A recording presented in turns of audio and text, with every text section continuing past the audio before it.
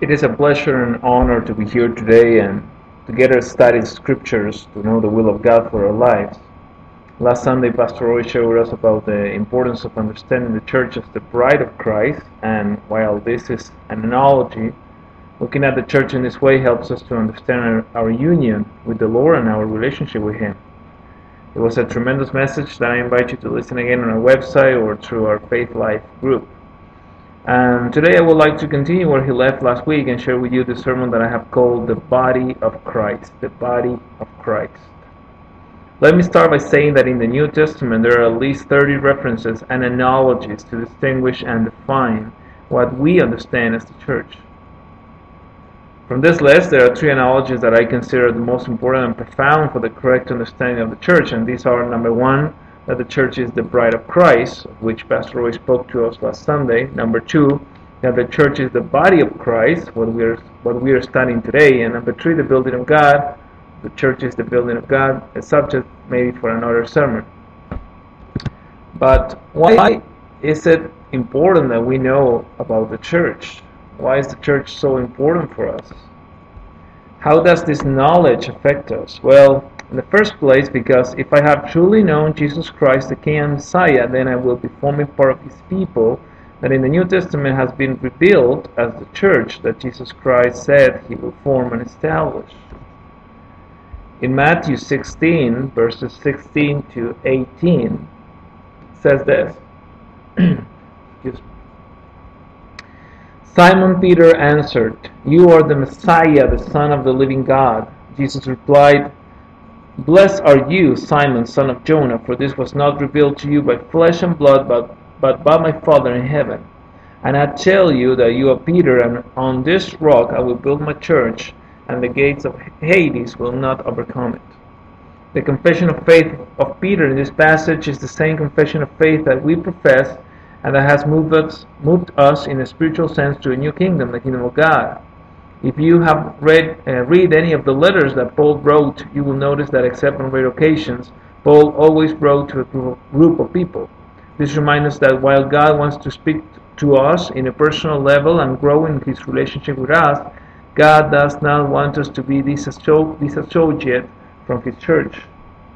Jesus founded His church, and you and I have to be a part of it. That is why it is so important that we understand the church as God has revealed it in the Bible, and not based on our own ideas and assumptions. In this sense, the church is not a building. The church is not merely an institution. It's not a social or benevolent club. The church is not a business, my friend. The church is a community of people who have decided to put their faith in Jesus Christ and follow together the purpose that He has designed for them. On the other hand, the church emerges at this time as a community of people living in the world under the rule of another king, and according to the parameters, rules, and culture of another kingdom. You know that in the postmodern society where we live, individualism and frivolity reigns. In the kingdom of God, where we truly live, a sense of community and mutual help reigns. That is why we need to be a church. We need to understand the church as God has revealed it and actively engage in it. So let me share with you other reasons why we need the church. Number one, because we have spiritual needs. If we want to understand the importance of attending and being part of the church, the best place to look is from the ones who started all, the very first Christian church in Jerusalem. The first thing we learn about them is that all the believers devoted themselves, says the Bible, to this new lifestyle which is the church. In the book of Acts, chapter 2, verses 40 to 42, it says, "With many other words he warned them, and he pleaded with them, 'Save yourself from this corrupt generation.' Those who accepted his message were baptized, and about 3,000 were added to their number that day. They devoted themselves to the apostles' teaching and to fellowship, to the breaking of bread, and to prayer." The meaning here of the verb devoted themselves in the original Greek is that they continued in faithful adherence to the newly formed community. This was not something that they did when they had nothing better to do. Rather, it was something that was a priority in their lives. So what did they devote themselves to? Well, Luke tells us that all the believers devoted themselves to the apostles' teaching. These believers, they had a persistent desire for instruction. They had this hunger to learn more about their faith. Secondly, to fellowship. Fellowship was experienced in the process of teaching, and that is why it is so important that you participate regularly in one of our life groups, since these are the places we have to dedicate ourselves to the Word as well as to enjoy and have fellowship. In its biblical sense, fellowship is much more than just spending time together. It implies the idea of partnership in the purposes of the church and in sharing its message and work. Thirdly, to the breaking of bread. Some scholars think that this expression means only the Lord's Supper, but it also includes the idea of sharing a meal in their homes. And finally, they devoted themselves to prayer. And this is for me the most important one. The emphasis here is on collective prayer. In the early church, prayer was clearly a high priority and an important part of their life together.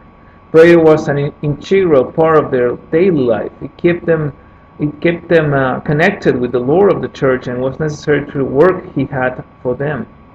This refers not only to individual prayer, but their corporate prayers as a community. In Acts, where there's much prayer, there's much activity of the Holy Spirit, and where there's much activity of the Holy Spirit, there's much prayer. We all have spiritual needs. We have spiritual needs like the need to be prayed for, encouraged, and cared for that can only happen in the context of a community of believers. Secondly, we need the church because we have physical needs. Another important need that everyone has that church can help with is physical needs. We have physical needs caused by sickness, for example, while doctors and hospitals can help with much of that. They cannot take care of everything. There are some things that only God can fix. Luke tells us that the early church walked in the power of God, performing miracles. In the book of Acts 2:43 it says, "Everyone was filled with awe at the many wonders and signs performed by the apostles." And here's the thing, God doesn't just want to give you a miracle, He wants you to perform a miracle for another person. Signs and wonders should still be normative whatever the gospel is being shared. This is not something reserved for only a few, but for all believers. We see this later in the book of Acts, where when all the disciples who went out to share the gospel prayed for the people and miracles happened. Other aspects of our physical needs involve food and clothing. Luke tells us that all the believers met together in one place and shared everything they had in Acts 2:44. Their willingness to share everything they had showed the level of their unity and fellowship. Without a doubt, they were family. And finally, the church is so important because we have social needs. In the book of Acts chapter 2 verse 46 it says, "They worshiped together at the temple each day, met in homes for the Lord's Supper, and shared their meals with great joy and generosity." This passage teaches us that the worship of God was meant to be done in community and not only as an individualistic spiritual act. The Bible, if you look at the Bible starts with a family worshiping God, Adam and Eve, and closes with a family worshiping God, the redeemed church. Furthermore, they didn't just worship together, once again they ate together. It says, and they shared the meals with great joy and generosity. And notice that they enjoyed each other's company with great joy. Look what happens when we do these things. Luke says in Acts 2:47 that all the while praising God and enjoying the goodwill of all the people, and each day the Lord added to their fellowship those who were being saved. When God's people come together and enjoy fellowship, praising God is the natural result. The true fellowship focuses on God and helps people to remember the good things He has done, which in turn causes praise. Such fresh and powerful community life will win the admiration of people outside the church, and people naturally want to be a part of something that is so enriching and life-changing. Now, the second question that I want you and me to ask ourselves is, why are we so important for the church? Why are we so important for the church? Now that we have understood why we need the church, we can think about why we are important to the church. Since the right idea of a church is a community, it makes sense to see in it the place where I can work out my talents and gifts for the service of others. And when we speak of talents, gifts, or abilities, we're referring to functions that we must develop for the benefit of all. This is what the Holy Spirit teaches us through the Apostle Paul. That the church is like a body where each of us is a member that must carry out a certain function for the benefit of the whole body. The head of this body is Jesus Christ himself. It is he who directs and uses us so that the body continues advancing. In this sense, John Calvin used to call church the company of believers, making use of this military concept. We are all marching together following the orders of our Lord. In the Bible, in Romans 12, verses 3 to 5, Paul says the following: "For by the grace given me I say to every one of you, do not think of yourself more highly than you ought, but rather think of yourself with sober judgment, in accordance with the faith God has distributed to each of you. For just as each of us has one body with many members, and these members do not all have the same function, so in Christ we, though many, form one body, and each member belongs to all the others." Here Paul was writing to the believers in the multicultural city of Rome. This church was very peculiar since it was composed of believers who came from different cultures and nations. Within the church were two large groups, the Roman or Gentile believers and the Jewish believers who had recognized Jesus Christ as Messiah. Both groups seemed to be in constant dispute, and it was difficult for them to get along and keep the unity. This was causing serious problems in the church, and for this reason Paul writes this letter to correct them and remind them that the church is not about everyone thinking like me, but rather that we all think like Jesus. He is the head after all, and as his body we walk together.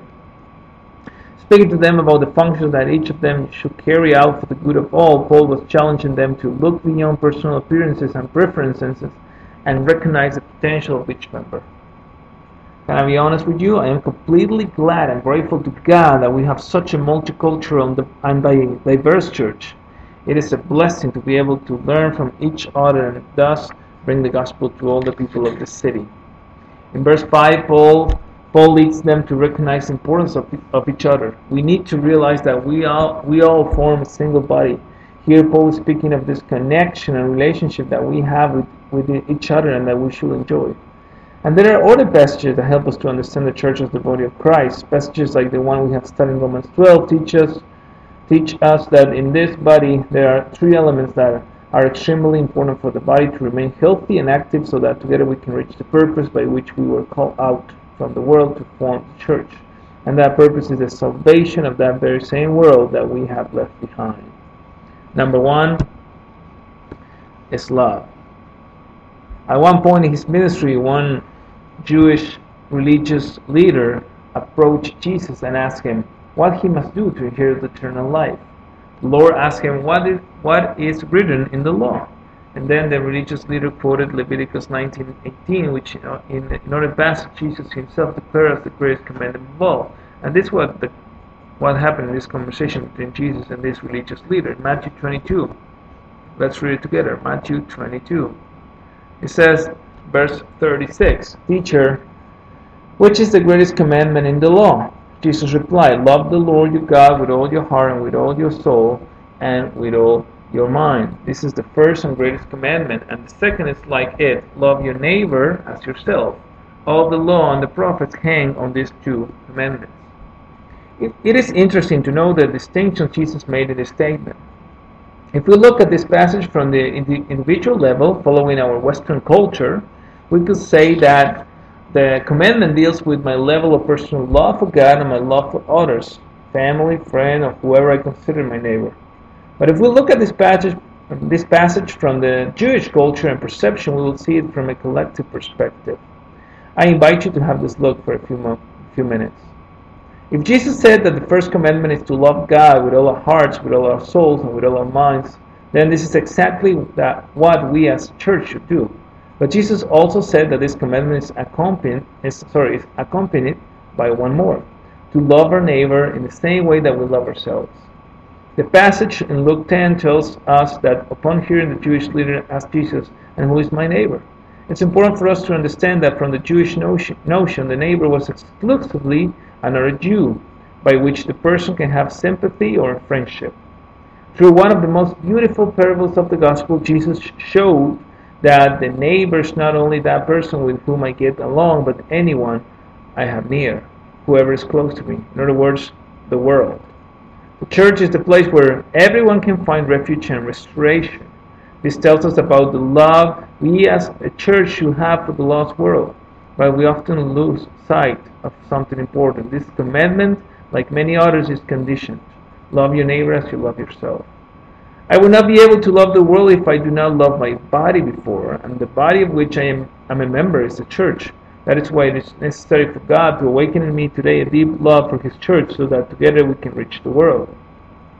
In many passages of the New Testament, we can see the importance of love for the growth and support of the body of Christ. I will mention one more passage in the next point, but let me first read to you what the Apostle Paul said about love in the church and how it should be practiced. In 1 Corinthians chapter 12, verses 20 to 27, it says, "As it is, there are many parts but one body. The eye cannot say to the hand, I don't need you, and the head cannot say to the feet, I don't need you. On the contrary, those parts of the body that seem to be weaker are indispensable. And the parts that we think are less honorable, we treat with special honor. And the parts that are unpresentable and treated with special modesty, well, our presentable parts need no special treatment. But God has put the body together, giving greater honor to the parts that lack it, so that there should be no division in the body, but that its parts should have equal concern for each other. If one part suffers, every part suffers with it. If one part is honored, every part rejoices with it. Now you are the body of Christ, and each one of you is a part of it." This is how love should look like. My brother, we need each other. We need to treat each other with respect and honor. We need to care for each other and live in unity and understand that even though being many and different, we are all one. Second element of the body of Christ is unity. Notice how important the unity of the church is, that Jesus himself, hours before going to the cross, prayed to the Father for our unity. In John 17, Jesus' prayer was this: "My prayer is not for them alone. I pray also for those who will believe in me through their message, that all of them may be one. Father, just as you are in me and I am in you, may they also be in us, so that the world may believe that you have sent me. I have given them the glory that you gave me, that they may be one as we are one. I in them and you in me, so that they may be brought to complete unity. Then the world will know that you sent me and have loved them even as you have loved me." The Lord himself revealed to us in this passage what is the key so that the community around us can come to him and surrender to his feet. The key is our unity. In verse 23, he said that our complete unity will make the world know that God the Father sent Jesus so that the world can be saved. If you remember the events of Acts 2, the love and the unity of the church was for the world the most powerful testimony of the gospel. Finally, the last element on which the church rests is service. In the context of the church, mutual service is the norm. It's our culture. We have understood that the greatest satisfaction of a person is not in receiving but in giving. The church is the setting where we can serve other believers and serve the world through the preaching of the gospel. The development of the church in Acts chapter 2 teaches us that the church culture from its very beginning was service. The first believers decided to share everything they had with those who had lost everything. The times of prayer, studying the Word, and fellowship were ways in which they were serving one another in order to grow in their faith in Jesus. The believers in Corinth and Rome, for example, had understood that their spiritual gifts and abilities were not for their own benefit, but for the benefit of other believers and the church in general. In this sense, the Apostle Paul writes to the Galatians and reminds them that this service must be carried out in love. In Galatians 5:13, he said, "You, my brothers and sisters, were called to be free, but do not use your freedom to indulge the flesh, rather serve one another humbly in love." The writer to the Hebrews exhorts the believers to resume their service out of love for the church, not becoming lazy but fervent in their service to Jesus Christ and his body. "For God is not unjust so as to overlook your work and the love that you have shown for his name in serving the saints, as you still do. And we desire each one of you to show the same earnest, to have the full assurance of hope until the end, so that you may not be sluggish, but imitators of those who through faith and patience inherit the promises. Without a doubt, service is the result of walking together in love and unity. So I invite you to take this moment to reflect and think about your relationship with the church. Perhaps you have a past with the church, something unresolved. Perhaps you have suffered and have been hurt by wanting to get involved in the church. Sometimes we forget that the church is not perfect, being composed of men and women who make mistakes and who have not yet reached maturity. Many times as a church we are also mistaken. This does not mean that Jesus made a mistake in getting us together to form His church. On the contrary, our weaknesses and failures make His grace and mercy much more visible and recognizable. But the harsh reality is that you and I also make mistakes. We also fail. No one is better than anyone. We all need each other, and we need to walk in the love and forgiveness we owe each other. Today, God is calling us to come to Him and reconcile with the church. Through the power of forgiveness, we can leave behind all bitterness and disenchantment with the church and its leaders and join the body of Christ as an active member who has been called from the world to impact along with other believers the world. Can you accept His call today? Can you say yes to the Lord today? Let's pray. Lord Jesus, we thank You for Your love and mercy. Thank You for calling us from the world to join us in forming Your church together. It is a privilege to be part of Your body and to serve You out of love. Help us to leave behind the bitterness and all bad experience with Your church. Help us to live in humility and love, that we can from today serve each other and serve our community so that many others know You. Let love, unity, and service be the characteristics that people recognize when they look at us. Lord, awakens in us the desire to actively participate in the church, that as the church of the book of Acts, we can grow in the knowledge of Your word, in communion with each other, in obedience and in prayer. And we ask this in the name of Jesus. Amen and amen.